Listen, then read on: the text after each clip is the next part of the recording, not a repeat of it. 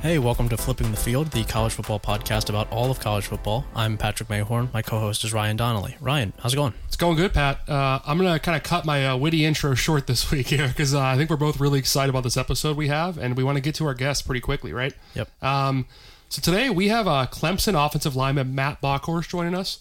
Matt, I'm going to brag about you for a second and give a little introduction so you don't have to do it yourself. So Matt is an offensive line for Clemson who's now appeared in 40 games for the Tigers, including 13 starts. Started all 12 games last season. An all-ACC offensive lineman, a Clemson graduate, a national champion, and has been a part of teams with 4 consecutive playoff appearances and 4 consecutive ACC championships. Matt, how's it going, man? It's going very well. I'm very glad to be here, and thank you for having me. Yeah. So me and Matt go way back. Back before I used to still have hair. We know each other since Matt was a recruit. This was, 35 years ago? Yeah. Thanks, Pat. Thanks. Matt, I kind of want to talk about you, about kind of just what you've seen in terms of the growth in the Clemson program over your career. For guys who don't know, you have a pretty interesting background. I think your timeline, especially with how things went with Clemson, is pretty fascinating, right? I mean, you committed to Clemson, I think it was about 3 weeks after their first national championship loss to Alabama in January 16. You signed with them a few weeks after their first title win under Dabo, or Coach Sweeney, in their rematch game there. And, you picked them over offers from Penn State, Michigan, a whole slew of kind of other teams around the country. And like we went over there, you've had some pretty incredible accomplishments in your time so far with Clemson. It's a pretty broad question, but with all the things you guys have done so far, the national title, all the playoff appearances, what do you have left to accomplish your redshirt senior year, man? What are you looking forward to still doing? No, you said it all. I mean, it's been everything I could have asked for and more. You said it yourself. I think hailing from Big Ten country, I think me coming to Clemson was a little bit unorthodox by many opinions, and I think especially committing early to Clemson, a lot of people expected me to wait on schools like Ohio State and Notre Dame. But, for me, I just kind of knew what I wanted. I recognized the culture that Clemson had established. And even though when I committed, they really hadn't quite gotten over that hump yet, I saw what was coming. And I really appreciated the approach that was taken by Coach Sweeney and everyone that was in the program. But for me personally, there's certainly been some accolades. Number one, first and foremost, I've already graduated. Congratulations. Thank you. It's that was certainly a big box to check, as it is for anybody. So I'm currently now pursuing my MBA, which is a great opportunity. So that's definitely a big box to be checked, like I said. But football-wise, I think my attitude going into this season is that it's just the last go-around. And as much as my experience here at Clemson has been nothing short of amazing, and we've won a lot of big games, and we've won the big one once, I think that for me personally, the past 2 years, the way the season has ended is not what I wanted, and I know that my teammates would say the same. So that's the big thing, is just finishing the season how we want it. And when you're at a school like Clemson or Alabama or Ohio State, any of the big name schools, you want to win the national championship. And that's much easier said than done, as many would attest. But so that's that. And then, as far as accolades go, I think that as I've gone through my career, I've learned that accolades are great, and it's a way to be validated for all your hard work.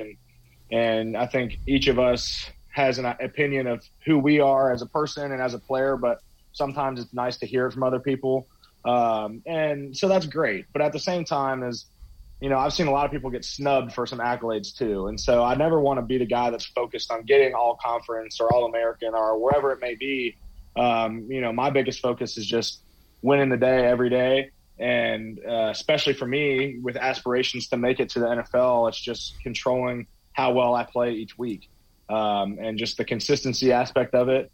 And for an offensive guard, an offensive center, whatever I end up as this season, you have to be a consistently physically dominant player.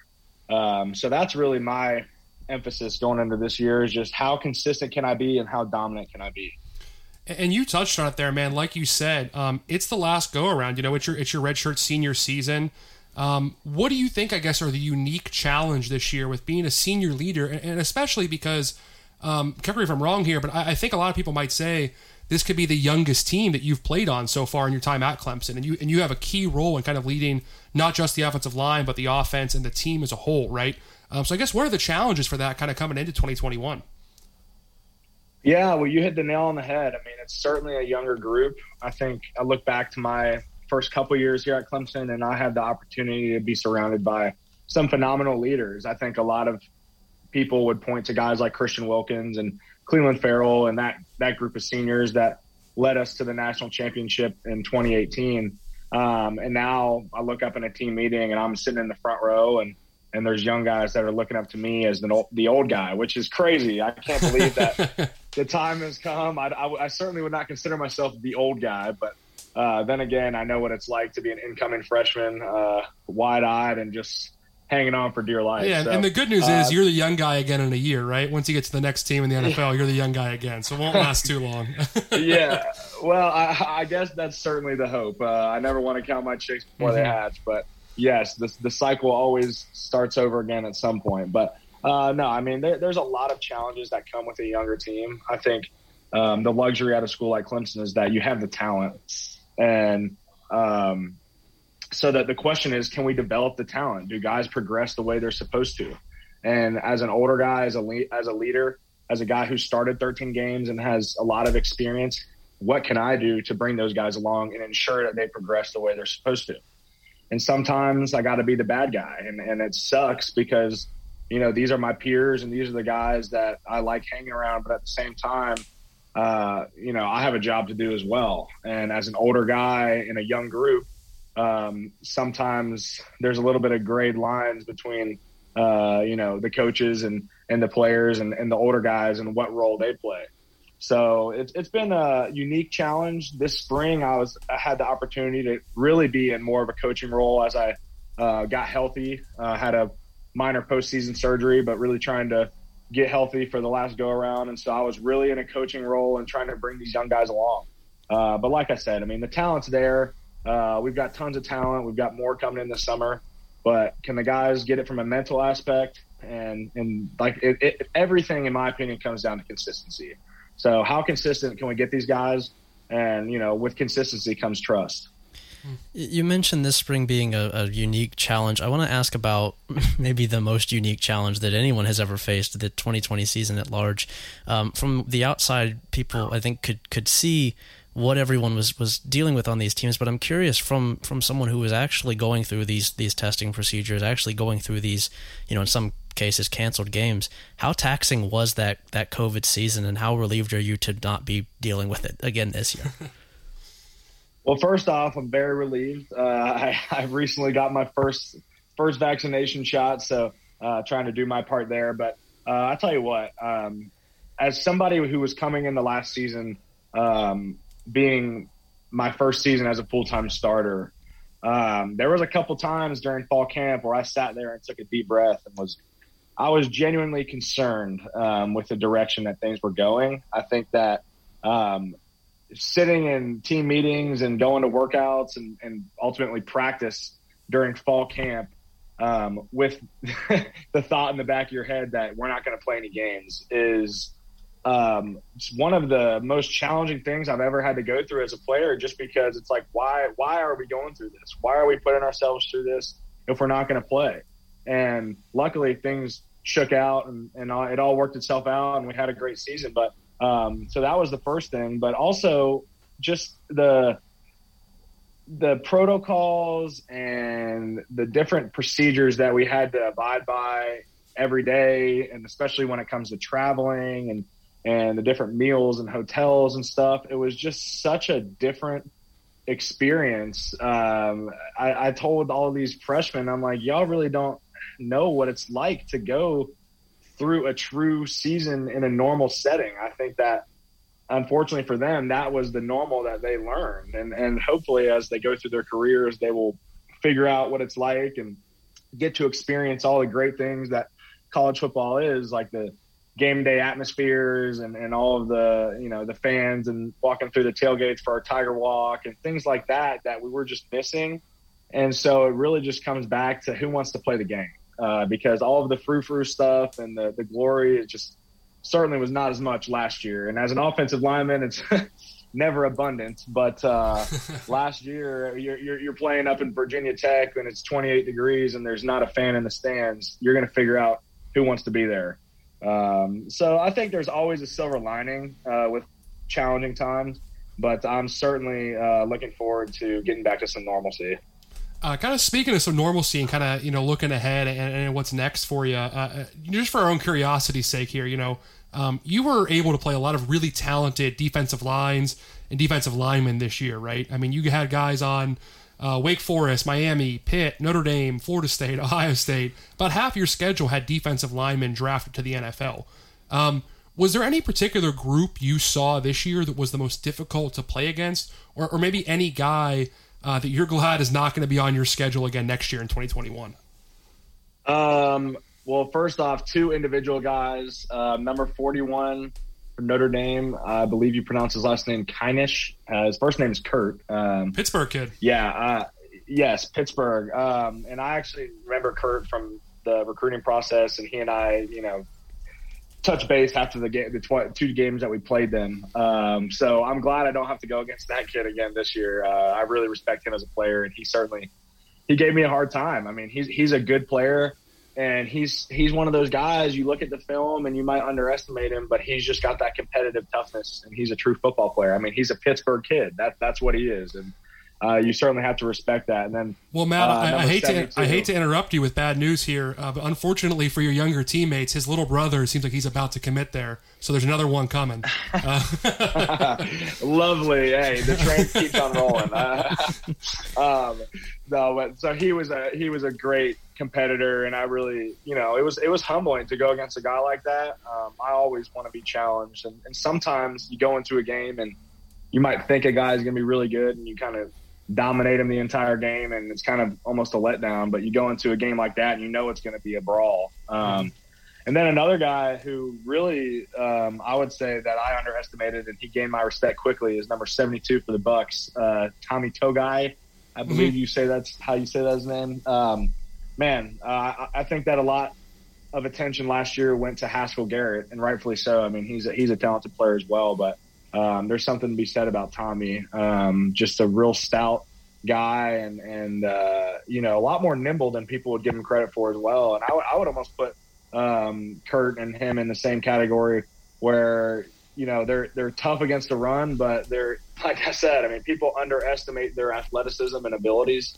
And so those are two guys later on in the season where they really challenged me. And I think looking back at that film is something that I can grow on. And I'll be upfront. I wasn't fully healthy towards the end of the season, but I'm never the type of person to sit there and give excuses as to why I didn't play as well as I wanted to, or this or that. I mean, those guys are two really legitimate players, and I really respect the way they play the game. So those are the two guys that pop out in my mind. I remember playing Wake Forest, Boogie Basham, who obviously got drafted recently. That was our season opener, and I think as a first-time full-time starter, I was somewhat worried to go against a guy like that. And I was coming out of that game, I was very pleased with the way I handled him when I did get the chance to go against him. So there's definitely times when you go against a guy who's maybe highly touted, and you surprise yourself, and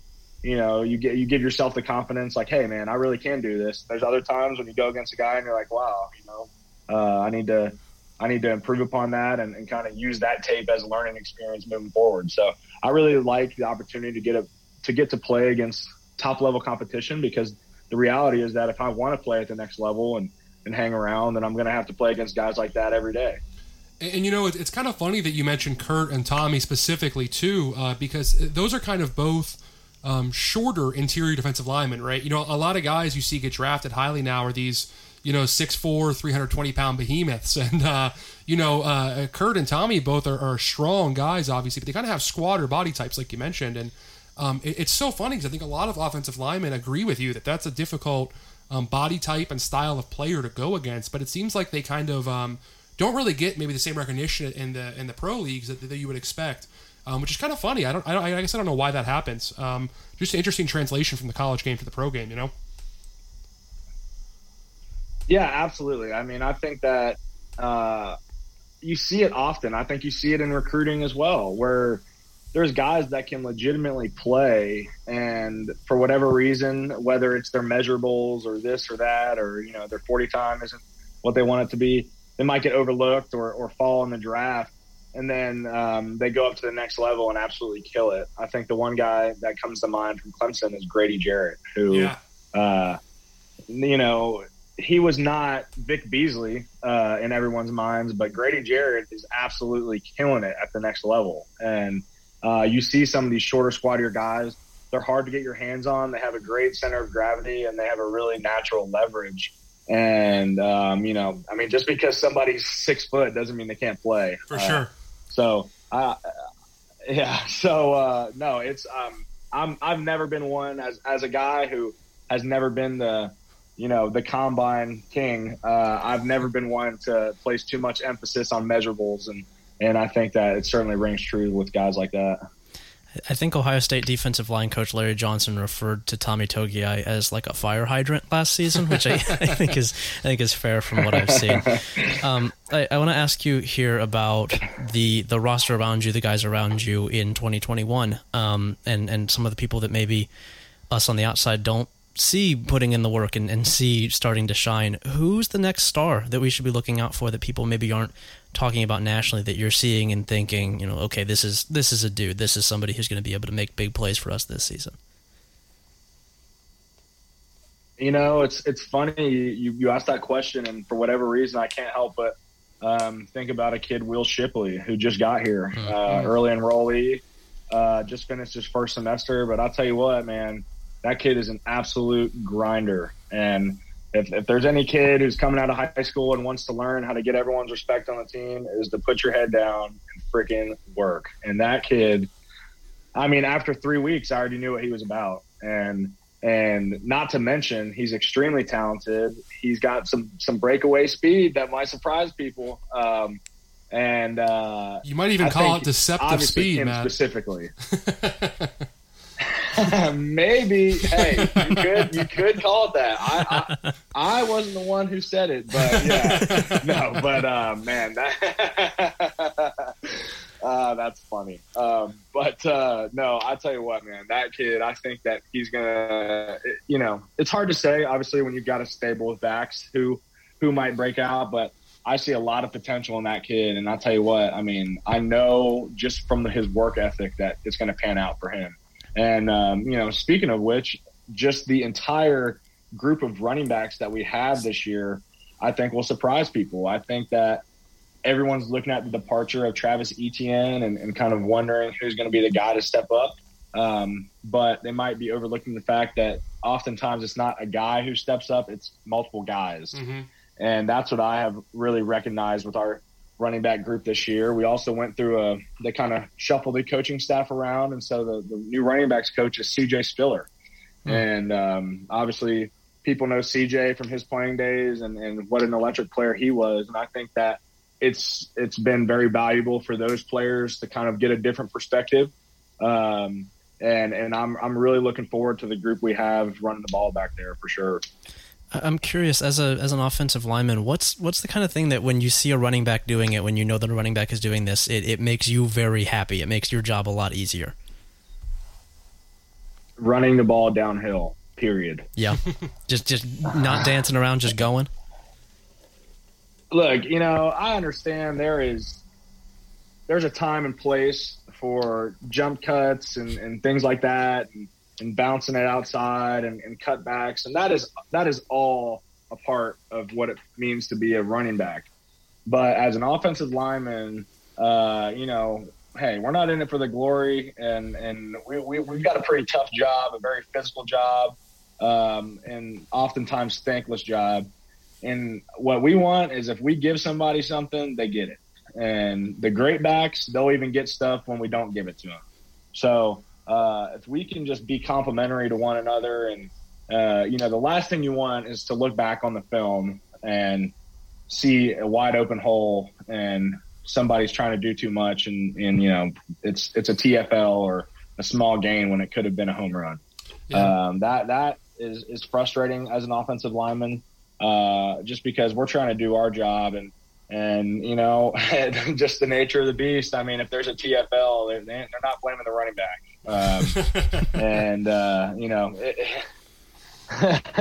It is what it is, but if we can just work together and help each other out, and like I said, I mean, that's the one thing I will say about Travis Etienne. There was a lot of plays he made that we didn't give him much help. And that's why he was drafted where he is. I mean, he's an electric player and he's got an incredible talent, but you don't have to be Travis Etienne to be an effective back. If we can just do what we're supposed to do and read our keys and hit the ball where it's supposed to be hit, I think we'll find success. And especially as we're starting to develop some depth with some younger guys, starting to bring in some bigger bodies, I think that we're really going to see some improvement and make some strides where we need to see some improvement from last season. And your next question here, I think we have to ask you about this. So you've obviously had the offensive line as a whole just has an incredibly close kind of working relationship with the quarterbacks. And I think you specifically have a really unique perspective. You got recruited during the Deshaun Watson era. You played alongside Kelly Bryant, and then predominantly, of course, Trevor these last 3 years. And now, as a senior, you're going to be anchoring the line for DJ's first year as the full-time starter. So I guess, what have you seen from kind of Deshaun, Trevor, and DJ, and how are they similar and how are they different? And I guess if you could, just kind of how do you compare and contrast those guys? Yeah, that is a great question. I think that a lot of people look at somebody who's an elite quarterback and just kind of put them all in one category, and that's certainly not the case. I think starting off with Deshaun, obviously, number one, a competitor. And I would say that across the board. I think Deshaun, Trevor, and DJ, they are legitimate competitors. And a lot of people never really thought that about Trevor, but let me tell you, being on the field with the kid, he's mild-mannered off the field, but he is a competitor on the field, period. And Deshaun the same way. I mean, I think you look at what Deshaun was able to accomplish and really being the key factor in getting this program over the hump and securing that first title. I mean, the performance that he put on in that game against Alabama was, you could literally consider it heroic. I mean, he put his body on the line, and he was not going to quit until they won. And obviously people love to talk about his mobility and his ability as a runner, but as a passer, I mean, you look at some of these throws he made down the stretch, it is unbelievable to watch the film and see some of the plays that were made. Now, on the flip side, when it comes to Trevor, he's the prototypical quarterback. He's got, everything down to the strong jawline, and people want to see him sit back there in the pocket and throw it 50 yards, but that kid has some wheels, man. I mean, some might say deceptive. Yeah, we saw him. We saw him dust Baron Browning in that semifinal game. We're hearing it more and more these days. That run to the pylon against Ohio State was incredible. No, I'm saying, man, like that kid could scoot, and obviously super talented, unbelievably gifted. As you mentioned, he's the guy that I spent the most time with and really got the closest with, and I will never say anything bad about that kid. I have seen him handle all of it with poise and has never let it get to his head, and he was never disrespectful to anybody who was clearly overstepping their bounds, and to be put in a situation like that and be the guy ever since you were 15 or 16 years old and back it up is pretty much unheard of. I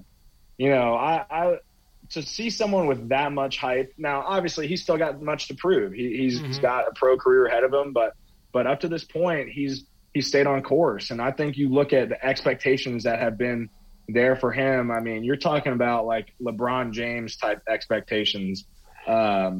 That's exactly what came to my head when you said that, Matt. I mean, that's the thing too. Is like you said, it's a long way to go in his career, but there is a pattern of guys, great players across a lot of sports.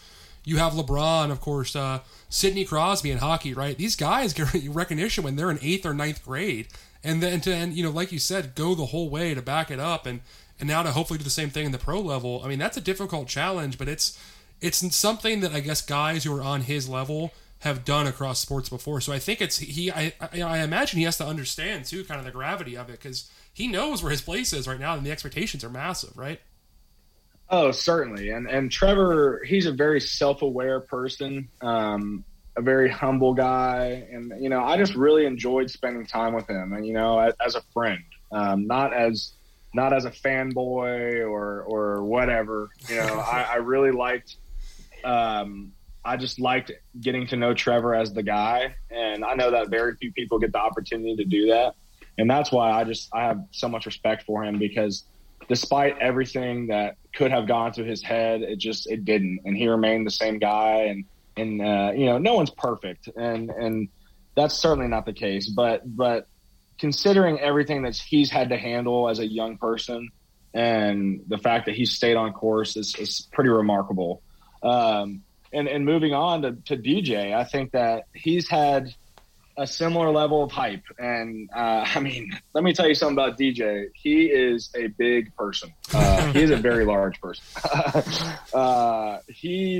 Which is great. I think it's so interesting you ask this question, because each of these guys are, hopefully, obviously DJ's got, the most to prove from a college standpoint, but hopefully he becomes an elite quarterback as well. But you're talking about 3 guys who are potentially seeing the same level of rare air when it comes to college football, but they're so different. But like I said, at the same time, you can look back to certain characteristics that they each have in common. And I'll just go back to the competitiveness. I think you look at DJ and the fact that he was thrust into a situation last fall in 2 pretty legitimate games. And, he came short we came short against Notre Dame. I would never say that, because he played as good as he could have. But even against Boston College,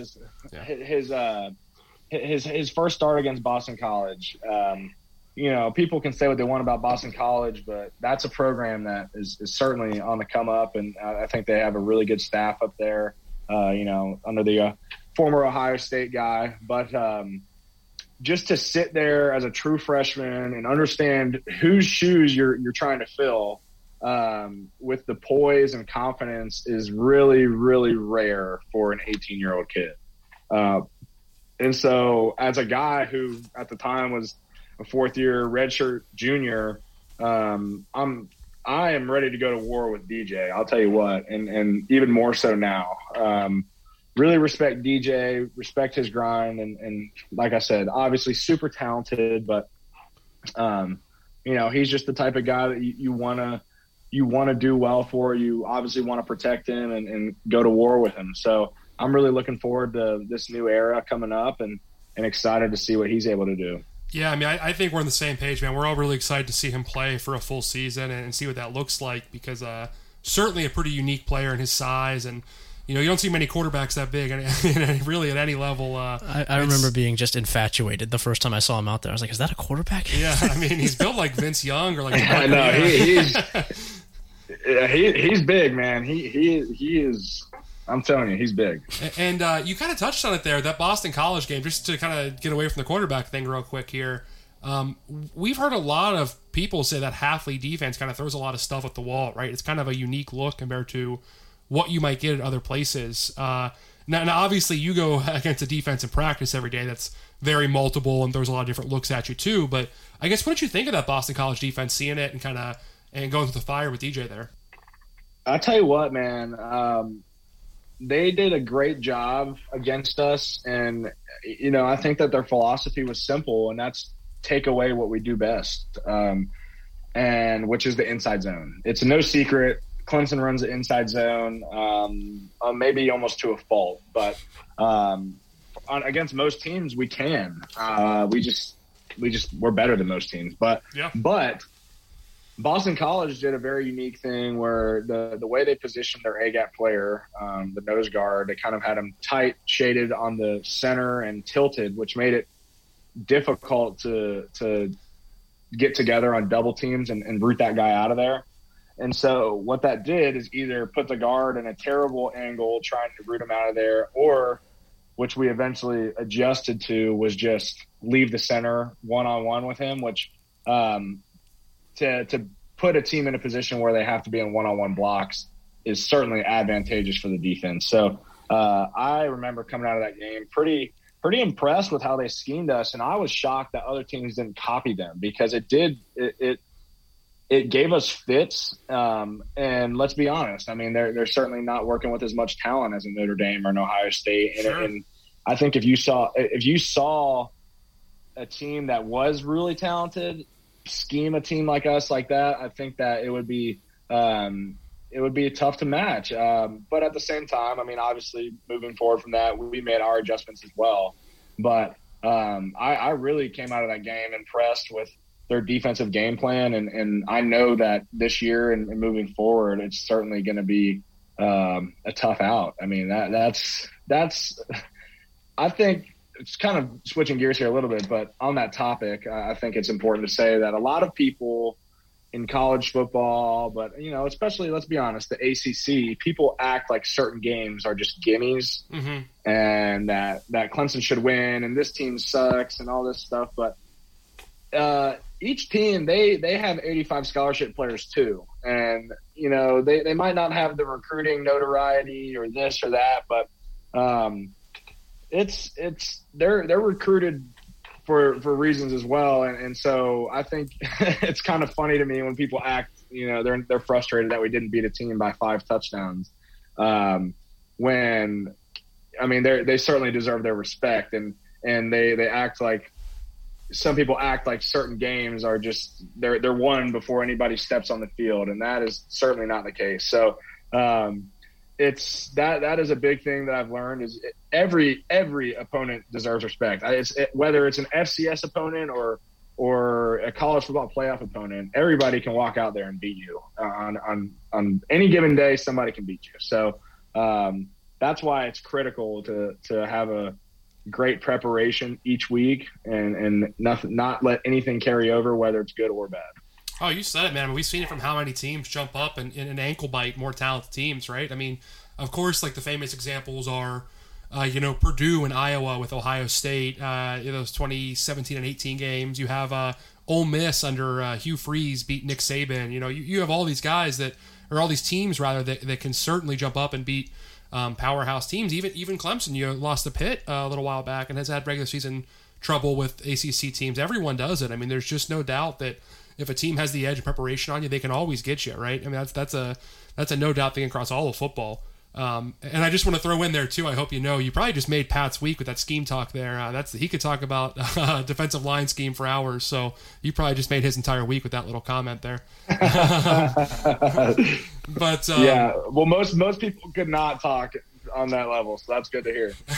For sure, man. And I kind of want to switch gears again here and take this next question kind of all the way back to your recruitment when you were in high school, right? So you touched on it a little bit at the top of the show, but I guess the big question is why Clemson? You know, you were recruited by a ton of major powerhouses. You had Penn State, Michigan State after you. Obviously, Ohio State, Notre Dame spoke to you as well and evaluated you for quite a long time. What was it about Coach Sweeney and just the program in general that led you to Clemson? Well, I'm afraid you've opened Pandora's box here, so I'll try to give you an abridged version. But take as long as you want. Really, to be honest and pretty candid, I mean, in earlier years, I tried to kind of downplay it a little bit, but now that I'm a fifth-year senior, whatever. But really, I was born in Indianapolis, Catholic kid, went to St. X, and so pretty much everybody was telling me that it was my destiny to go to Notre Dame. and I believed it heavily. And that was I was committed in my mind before I ever took a visit. I knew that's what I wanted, or thought that's what I wanted, I should say. And that was the end goal for me. That was it. I didn't even consider anywhere else. And obviously I visited other places and started racking up offers and Sean Clifford, who is a good friend of mine and still is to this day, was committed to Penn State. And so there was definitely some pressure on that end. But, it came down to the fact that I had visited Notre Dame numerous times in 1 year, and they kind of, it just wasn't moving. And unfortunately, it just wasn't – I felt personally slighted a little bit. I didn't feel like I was getting told straight answers, and that was frustrating for me. It was a very hard pill to swallow as a junior in high school who had never faced an ounce of adversity in his life. I think that was a very humbling moment for me to sit there and ponder the idea that I was likely not going to be playing for the Irish. And so that kind of what prompted me to look elsewhere. And meanwhile, I have an older brother. His name is Jonathan, and he played at an FCS school called Furman. And Furman is located in Greenville, South Carolina, about 45 minutes from Clemson. And so during this time period, he had just gotten on campus down at Furman, and I really knew nothing of the area. I don't even know if I knew where Clemson was, to be quite honest with you. I had no idea. This was really before Clemson became what it is today. I think right during this time period was really the first time on a national stage people saw Clemson as it is today. Absolutely, yeah. And so I would go down there and visit my brother for games, and I think on 2 different occasions I popped over to Clemson. There was quite a few connections between the 2 staffs. Obviously, both Division I programs, but kind of far ends of the spectrum. So they kind of would work together in some instances, and many of the coaches on Clemson's staff coached at Furman. Personally, my offensive line coach played at Furman, coached at Furman. So there's quite a bit of connection there. And I visited Clemson, and I was kind of sour about it the first time I visited because it wasn't Notre Dame. But as I visited a couple times, I think I realized, like, wow, this place is unlike anything I've ever seen. It is, as much as I enjoyed visiting some of the schools like Penn State, Michigan State, Michigan, Ohio State, what I saw, in my opinion, was a lot of similarity. They're really big campuses, big-time state schools with a lot of students. And that's great. And for some people, that's what they want. And for me, which it's so funny now that I look at the fact that I wanted to go to South Bend, Indiana. I hate cold weather. And so now that it's like, I'm sitting here thinking, like, now that I'm down in Clemson, like, I would have hated it there. But I'm sitting here at Clemson visiting, and it's great weather. There's a lake literally on campus. And the people are genuinely nice. And I think the culture of the football program just made me feel welcome. And even though I wasn't a 5-star and I wasn't from the area, they just made it seem like they wanted me there. And that was a very refreshing feeling coming off the sort of rejection that I had felt from some of these other schools that didn't pursue me. And then, it came down to, I was like, well, I know I'm not going to Notre Dame, and I don't think I want to go anywhere else. And so I'm going to just go ahead and commit to Clemson. And I never looked back. I never talked to one other college coach. I never spoke to any coaches from Notre Dame or Ohio State after that. I never entertained anybody else, and I never looked back. And probably, I think I had some, I almost had committed with this ignorant confidence that everything was going to go well, just because I didn't know how foreign this would be to me. Just the culture shock of it all, and just being far away. And it's just completely different than being in Ohio. And you come down here and nobody knows what it is to go to an all boys Catholic school. That is a foreign concept to them. So But you know what? I came down here and quickly I realized that I could find success here, and that people respected the way that I carried myself and the things that I learned at St. X, the relentless work ethic, the academic commitment is something that Coach Swinney makes a huge emphasis of for everybody, is to graduate. And I think that is one of the most critical components of this program, because it creates a culture of accountability, not just on the football field. And by the end of my first year at Clemson, I was like, I am so glad I came down here. And I'm sure a lot of people are like, well, yeah, you know, I'm sure you are glad you went down there. You're never going to tell people that you were miserable. But I say with all honesty, you know, it sounds cliche, and a lot of people say it, everything happens for a reason, but I really believe that. And sitting here 4 years later, I wouldn't change it for the world. And I've had an incredible experience. I will forever be a Clemson Tiger. And, you know, I'll probably stay in the state of South Carolina, if we're being honest, for the long run. So, you know, like I said, I think people looked at me back then and kind of scratched their head as to what I was thinking. And maybe I didn't even know what I was thinking, but everything happens for a reason, and it works out the way it should. And the experiences that I've been able to have here at Clemson have been more than I could have ever imagined, seriously. And obviously the national championship is something that people will point to, and that's great. And that's something that I will forever have with me, and nobody could ever take that away from me. But there's so much more than just these rings. I mean, I'm never going to wear one of those rings, let's be honest. But the friendships that I've had, and just the, you know, it's just, I feel like this is my home now. And I think that's, unfortunately for a lot of people, that's not something that everybody can say. But for me, I'm really proud to be a Clemson Tiger. And like I said, I would not change it for the world. I'm curious, because this is something that we hear a lot on, be it like, you know, college game day segments or anything else, the talk about the Clemson family and how that's the big pitch that, you know, Coach Swinney is always talking about, that a lot of the coaches are talking about. What does that tangibly look like in that facility? What does that mean on a day-to-day basis? The idea of the Clemson family. How much do coaches, how much do players, how much do support staff, you know, talk about that? What does that mean for, you know, someone who is actually living that day to day?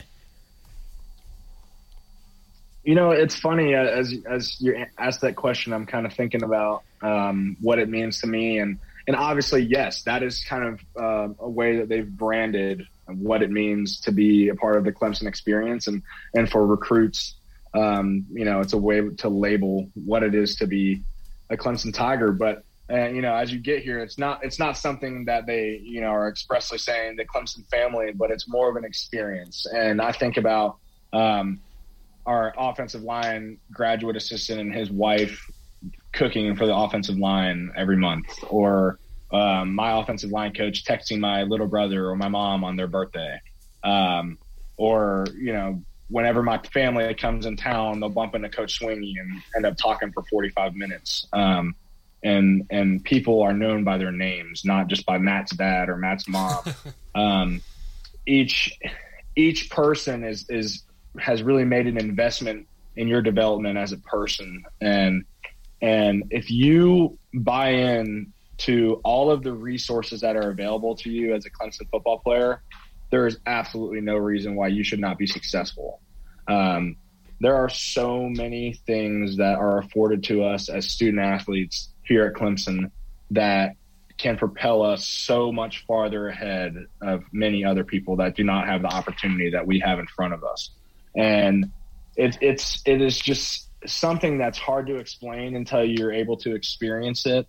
You know, the president of our university, he and I text back and forth, and our athletic director, he and I are on a first name basis. And I recognize the fact that is just not commonplace in big time college athletics. And we are incredibly lucky to have the leadership that we do here at Clemson. And let's be honest, I mean, it's easy to be happy when everything's going great. And, you know, does that play a part in all of this? I think I would be naive to say no, it doesn't. I think that everybody's in a better mood when people are winning and everybody's getting their bonuses and it's all great and everything like that. But at the same time, it's something that I really truly believe is part of what makes this place so special and what makes people want to come back. I mean, I think you look at our staff and we have almost 20 people on our staff that are former players under Coach Sweeney. And even furthermore, the continuity that we have on our staff is almost unheard of in college football. Definitely.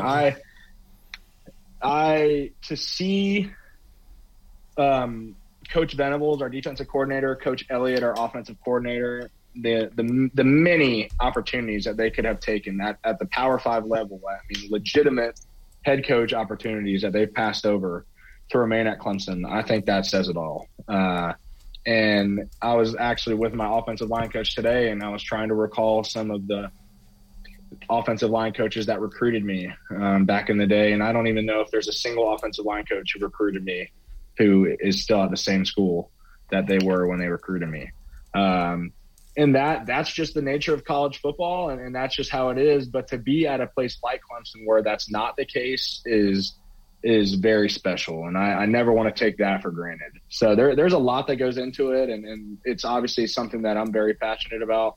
But I really, truly believe in the mission of this place and the mission of Coach Sweeney and this program.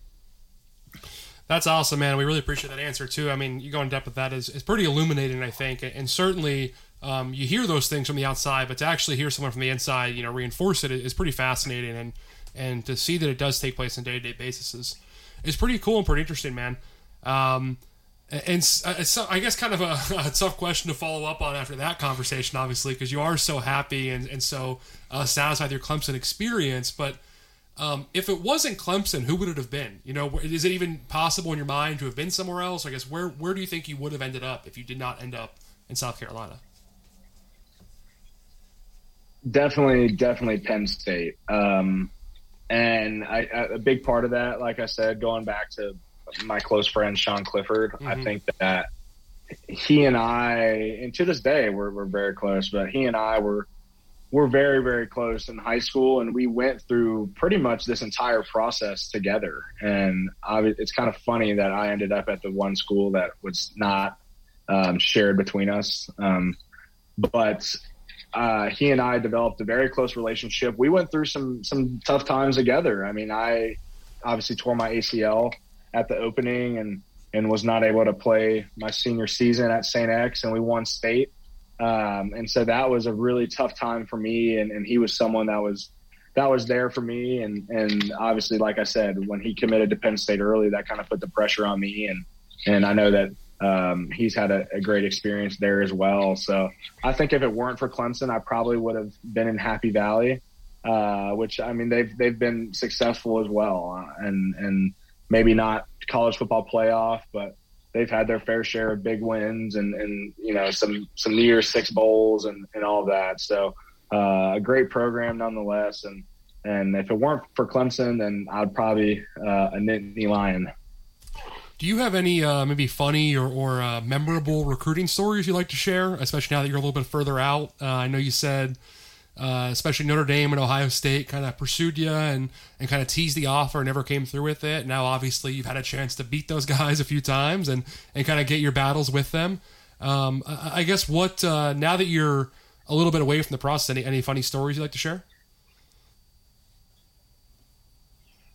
Yeah, obviously there's some things that I would probably not share, but I just remember one instance where there was a coach who had recruited me from a big school, and it was kind of it was implied like, hey, if you come to camp and show us that you can play center, you're going to have an offer. And so that summer I came and played center, and it was without question the best camp performance I ever had in my entire life. It was, I swear on everything, I did not lose a single rep. It was, I don't know what got into me that day, but I was on fire. And after that camp performance, this coach comes up to me and he said, "Hey, great job today. We're just not offering guys that are under 6'5". Man. And I was like, well, that's funny because I saw on 247 Sports that you offered this guy, and he's 6'4". And it was the heels. Then, and then he's like, well, I offered him before I saw him. I offered him before I saw him in person. And I was like, well, that's great, but you just contradicted yourself there, buddy. So, that was probably the first time I ever had kind of a awkward moment with the coach because I was a little fed up with being led on. And sometimes as a 17-year-old kid, you have to learn how to have a tough conversation with somebody who's significantly older than you. And it is not a comfortable position to be in. Mm-hmm. And it's obviously a slippery slope because you don't ever want to be the kid who people find to be disrespectful, but at the same time you don't want to be disrespected. And so that was something that I learned is being able to stand up for yourself and just because somebody's an adult doesn't mean they're doing the right thing. And so that was, I think that I learned that, some of these people that you might idolize or want approval from, they might not have their ducks in a row like you think. So there was definitely a couple conversations like that. Like I said, I mean, I it's no secret. I felt like sometimes or some schools had slighted me a little bit, and I look back now and I know that I could play at any school. It doesn't matter. And so, but it is what it is, and everything happens for a reason. And that's something that gives me confidence, but it's not like I don't have a chip on my shoulder or anything. Like I said, I mean, that was a long time ago, and I would not change where I am for anything. So, and I think something that's pretty interesting is like you talked about the change in kind of Clemson's program, and as it's elevated to more national profile. Of course, the game with South Carolina every year is still incredibly important, and that is the old school rival for Clemson. But it really seems like Alabama, Ohio State, and Notre Dame have emerged as new rivals for the school too, and vice versa, right? You know what I mean? Ohio State, I think, certainly considers Clemson a rival now. I'm sure Notre Dame does. I'm sure Alabama does. Those are schools that compete with each other at the highest level of football every year. And, right after you kind of, like you said, made an unconventional choice to go down to Clemson from Ohio, another Ohio kid, Jackson Carman, came a year after you. Your teammate here just got drafted by the Bengals. What, I guess, was your involvement in kind of helping recruit him, if any? What was your role with Jack and kind of helping land him to Clemson? Yeah, I mean, obviously his recruitment was much more high profile than mine because he was Mr. 5-star and all that. And so, and now let's be honest, when I was younger, I was known to ruffle some feathers as well, but Jackson, he'd do that too, and maybe a little bit more extreme than I. But so Jackson, the big thing was people thought he was going to go to Ohio State, and he didn't. I know that I was surprised that he came to Clemson. I thought for sure he was going to go to Ohio State. I mean, anybody historically, the number one O lineman in the state has gone to Ohio State. But so that was interesting, and it was funny because I think when we played Ohio State in 2019, so the 2020 playoff, people were asking Coach Swinney about Jackson and all of that, and Coach Swinney was like, "You do realize there is somebody else from Ohio on our team." So I appreciate him having my back on that one. And you've got a third one coming now, right? You got Blake Miller coming to join you soon. I mean, you'll be graduated, but you got a third one coming.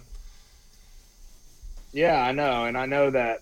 I think that when I decided to come down to Clemson, I think our coaches realized that they did have a chance to get some guys out of Ohio, and so now they do actively recruit Ohio. Back when I was getting recruited, they really only kind of found out about me and extended an offer to me because of the connections with my brother and Furman. But now that we've had a couple guys and had some guys that have seen some success, I think they realize it's a worthwhile endeavor. But Jackson, I mean, incredibly talented kid, and and was really happy to see him get drafted, especially by the hometown team. That's a pretty special experience. But Jackson and I played on the left side next to each other, and we're kind of like brothers. We don't always get along, but we always have each other's back. So that was I think that's just so crazy to think about how two kids from Cincinnati, Ohio, 20 minutes apart, come down to the upstate of South Carolina and are playing right next to each other. So that just goes to show you how special college football is. Yeah, but I mean, you hit the nail on the head there with the rival thing. I mean, unfortunately, South Carolina has not seen its best years football wise as of late. Yeah. And so that rivalry is not quite as intense as it might have used to be. And so now we're seeing these teams, Alabama, Notre Dame, Ohio State, consistently on the national stage. And obviously with those games, there's a lot more at stake. So that's why I think those teams have found Clemson to be a rival. And absolutely, I think we have that same attitude towards them because the games are exciting and we know that it's going to be a battle and the better team will win. And there's a lot at stake for those games. So it's been fun and it's pretty unique to be able to have rivals that are outside your conference because you're part of a program that's consistently at the top. Yeah, I promise this is my last question about another school, but I am curious to ask you this. We saw in that playoff game this year, Justin Hilliard, a former teammate of yours, you and him got pretty chippy at one moment there, it seemed like. I know you guys have known each other for a long time and probably have a friendly relationship, but, what was that experience like kind of playing against him on the biggest stage? And I don't know if you want to share. I'm sure you don't want to share any words from that exchange. I don't know if we could repeat them on the pod, but, what was that experience like kind of getting to go head to head with Justin and kind of how was that, what was the feelings there? Oh man, that's awesome. I'll tell you what, to get the opportunity to play against somebody that you went to high school with is not an experience that many get to get. And, especially on that level. And, oh man, I was fired up for that game. And Justin, I mean, he's like my big brother and I had to give him a hard time. Sure. But yeah, we won't repeat those words.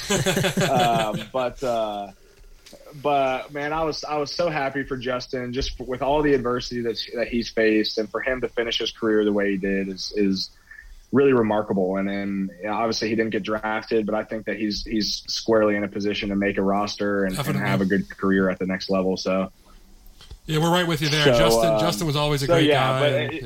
But now that he's kind of through the worst of these injuries, I'm really excited to see him, like you said, keep growing as a player and play at the next level. It's going to be fun to see him healthy fully. Yeah, absolutely. But, I've had the opportunity, I guess that was really the first opportunity I've ever had to play against a former high school teammate, like actually against them. Another one of my former high school teammates, Ben Glines, was a running back at Boston College. So it was great to be able to see him after the game and stuff, but we weren't obviously directly competing against one another. But probably the number one experience I ever had in that regard, we played Furman my redshirt freshman year, our season opener, and it was my older brother's last season. And on the last couple plays of the game, they put him in at D-line, and I got to play against my brother. Oh, that's awesome. In Death Valley. And so that was something that I think for my parents and all of my family that were there that day is the culmination of a lot of sacrifices, a lot of hard work, and a lot of hours in the car. Yeah. And so to be able to do that, and especially, like I said, for my parents to be able to see that was a very special moment. And those are the type of things that make college football so special. Matt, we've got one more here, and then we've taken enough of your time, so we will let you go. But I want to ask you about this has been a hot topic this offseason, playoff expansion. I want to hear a player's thoughts on this, especially a lineman at a school that would be in an extended playoff, and someone who is dealing with the sort of physicality of the sport. What do you think about that? What do you think about an 8-team playoff, about playing somehow more games than you're already playing?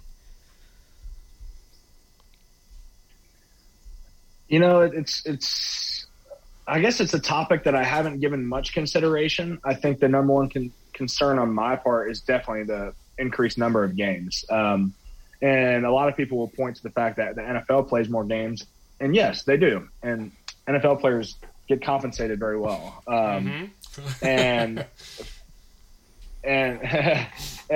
you know, and that is an entirely different conversation that we could have on another day. But the point being is that as an offensive lineman who played, I don't know how many snaps, well over 1,000 snaps.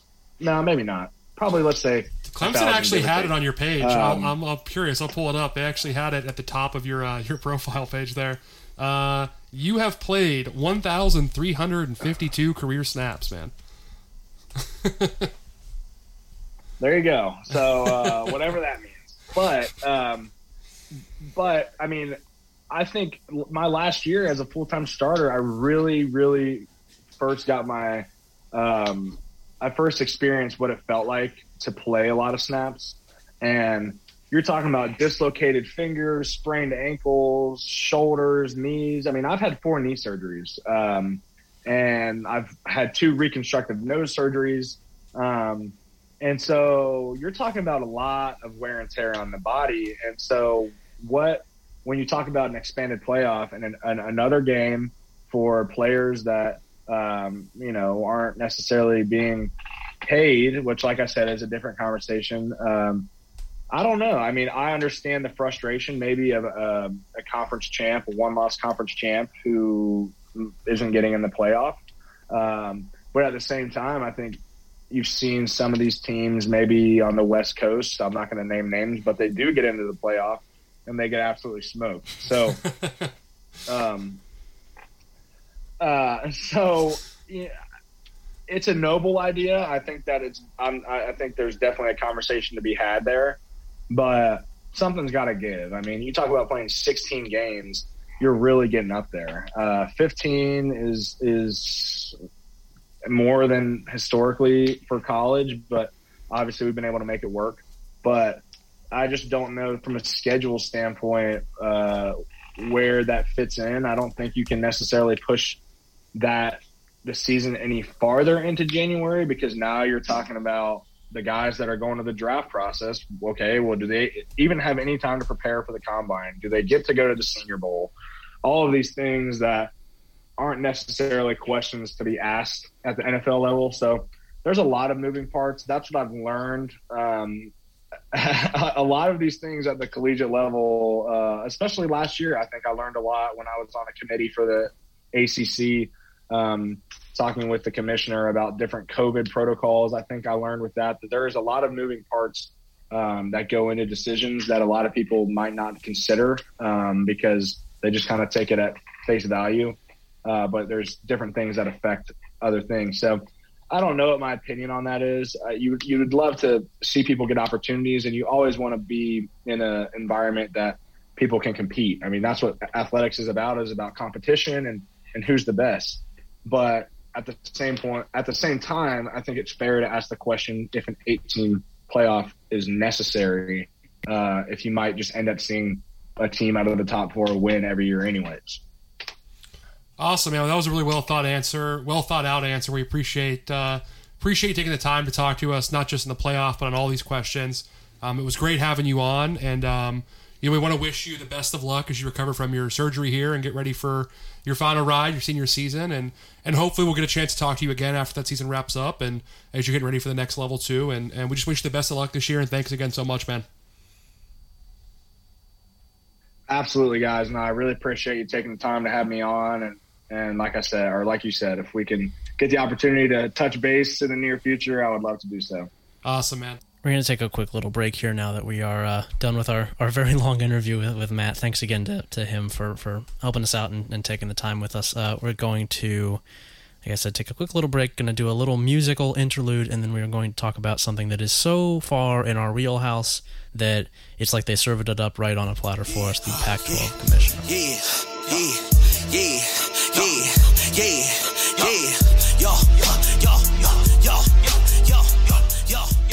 Back from break now. Can we back? Ryan, we were so restrained for the first hour, so now we get to talk about the Pac-12 That's Commissioner. Right. What is going on here? All right, so the quick rundown in case you guys are not following this. And first of all, what kind of sicker listens to this podcast and doesn't follow? Yeah, if you didn't know about this, you're in the wrong place. The Pac-12 has hired the MGM Resorts executive, George Kliavkoff. We believe it's nailed it. Kliavkoff. Bang. He is the new conference commissioner replacing Larry Scott. His current role is he's the executive of MGM Resorts International. He's been there since 2018. His sports background, for the most part, he worked for the WNBA's board of governors a while ago. He worked for BetMGM at one point, but mostly people know him from running BAM or MLBAM, as it's now currently known, which is Major League Baseball Advanced Media. Okay.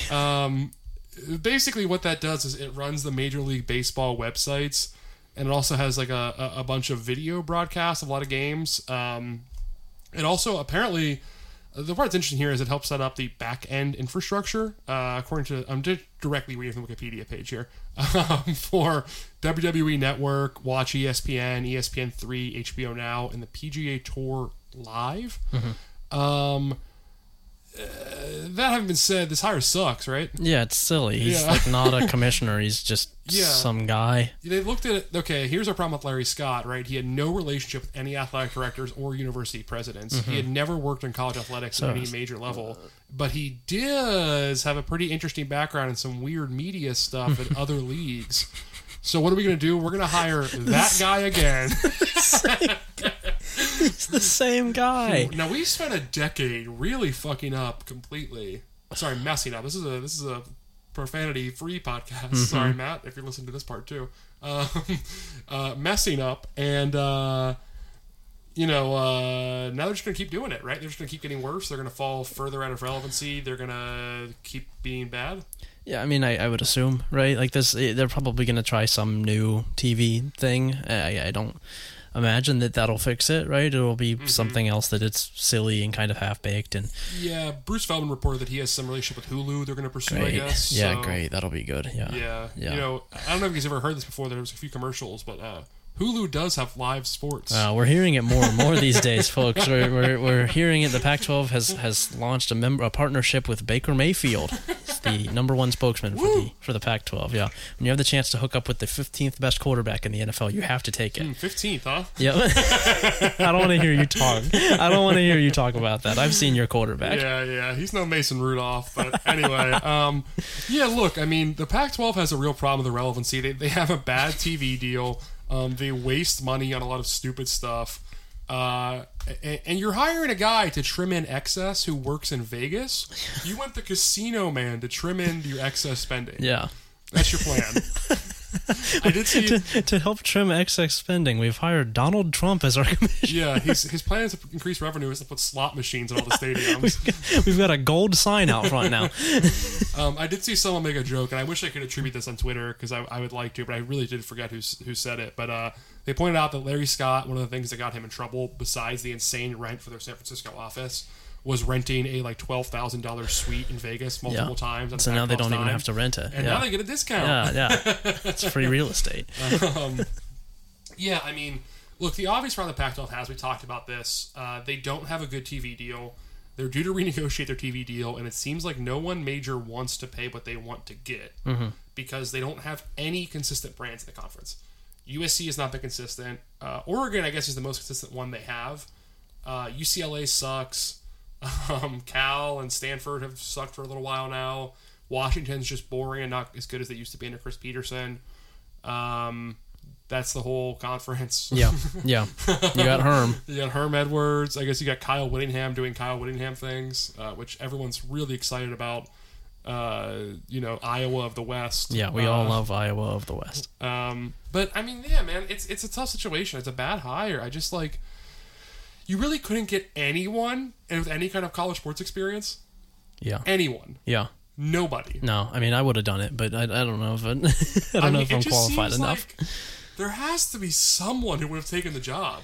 Yeah, this almost seems to signal to me that like with a lot of sports right now, maybe the Pac-12 is looking to expand further into Vegas than it already has, right? Because they have someone now who has those ties. Yeah, but what does that look like? I don't know, man. I don't know. Are you going to move Arizona to Vegas? I don't know if it means like we're bringing UNLV into the conference, right? Which like I'd be in favor of because I like weird things, but I don't really know if UNLV is the kind of program that could merit that. I don't know if this just means like every Pac-12 event is going to be held in Las Vegas now. It seems like this is an area that leagues want to be in more. It sounds like this is where the Athletics are going to go in baseball. This is obviously already where the Raiders have gone. The hockey team, Golden Knights, are there. This is an area that is growing, and it's essentially just service workers that live there. But like there are still people that are living there, and more people living there, and they do produce children who play football and watch football and things like that. But did you read about that situation with the company towns in Nevada? No, where there's like several incorporated towns in Nevada. They're establishing like company towns where corporations just have their own like police services and they collect taxes, which is insane. Guys, we weren't joking when we said that the Pac-12, the only way it comes back is if Amazon towns start producing more talent. That wasn't a joke. That's a real thing. They might just like have Pac-12 City is going to be a place in Nevada now. Yeah. I mean, honestly, if that gets them out of San Francisco, it might be worth it. Yeah, not the worst thing in the world. There is at least land out there.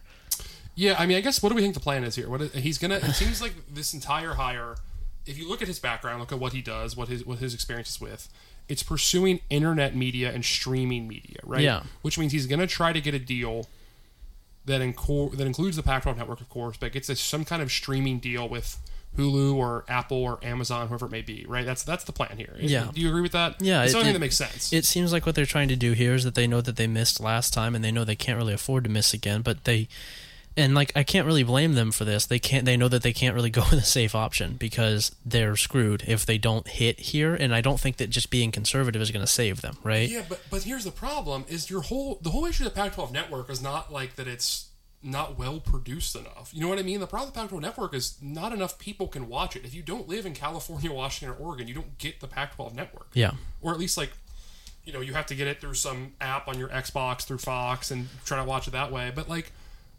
how does this help that? You're going into like the streaming wars where you're just hoping whatever 20% of the population has Hulu is going to be willing to watch your games, or you're going to convince recruits to buy Hulu to watch you, or whatever it may be. Like, it just seems like it's the exact same issue, just with a little more money thrown at it. Yeah, telling a 5-star receiver in Texas, like, now listen, I know it's $12.99 a month, but come on, it comes with ESPN Plus too. Don't dude. You want to see Arizona State, Utah? And look, the Disney Plus catalog's awesome. It's a really good deal.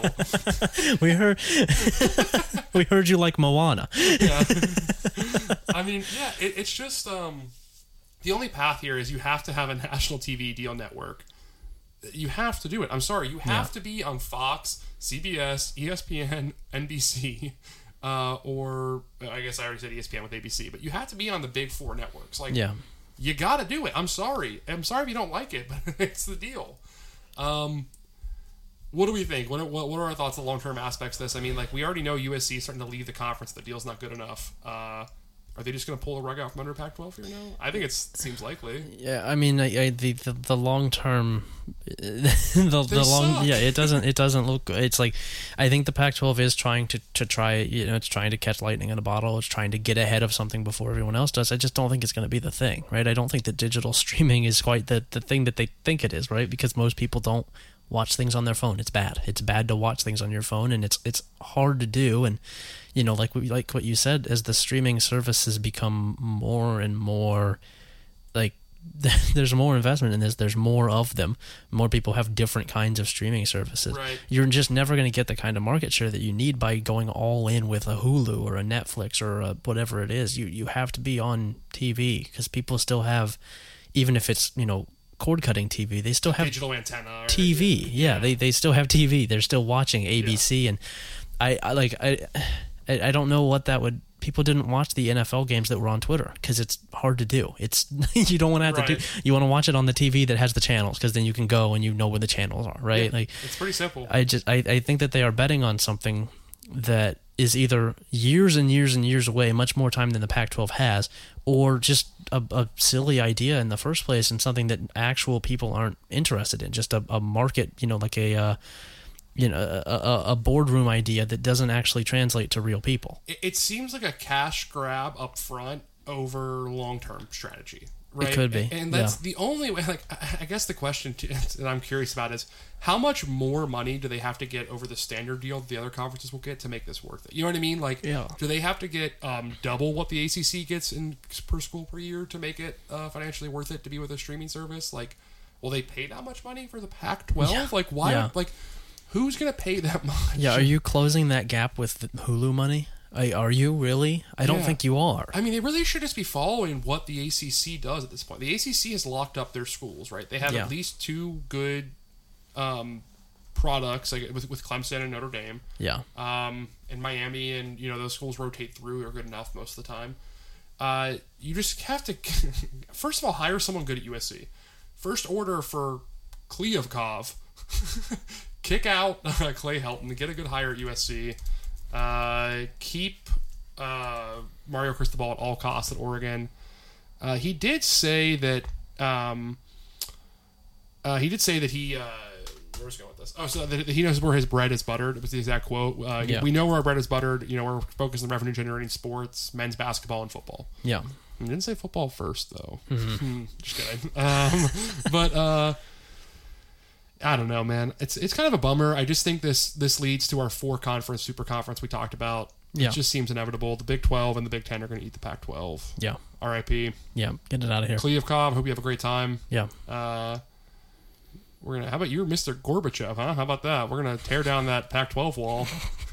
All right. We're getting out of here. Thank you so much for checking out Flipping the Field.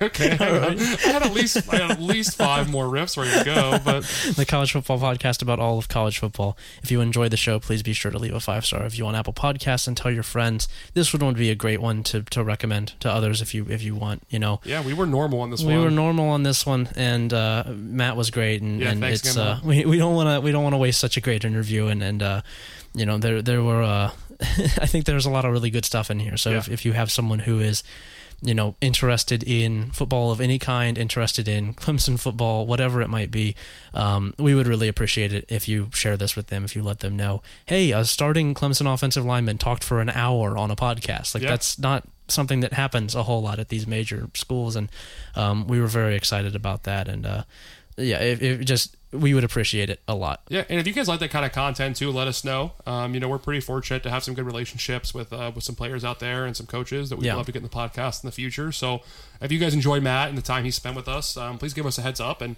we'll be sure to kind of keep working on more content like that in the future. But in the meantime, we will be back to your regularly scheduled G5 football obsession next week. We'll be talking about the Sun Belt next week. Yes, sir. So I hope you guys enjoyed this, and we will talk to you soon, right? Yeah, we will. And Kansas SID, if you're listening, you know what to do. You know where to find us. Patrick.mayhorn@gmail.com.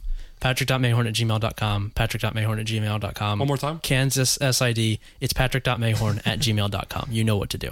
Don't email him. No.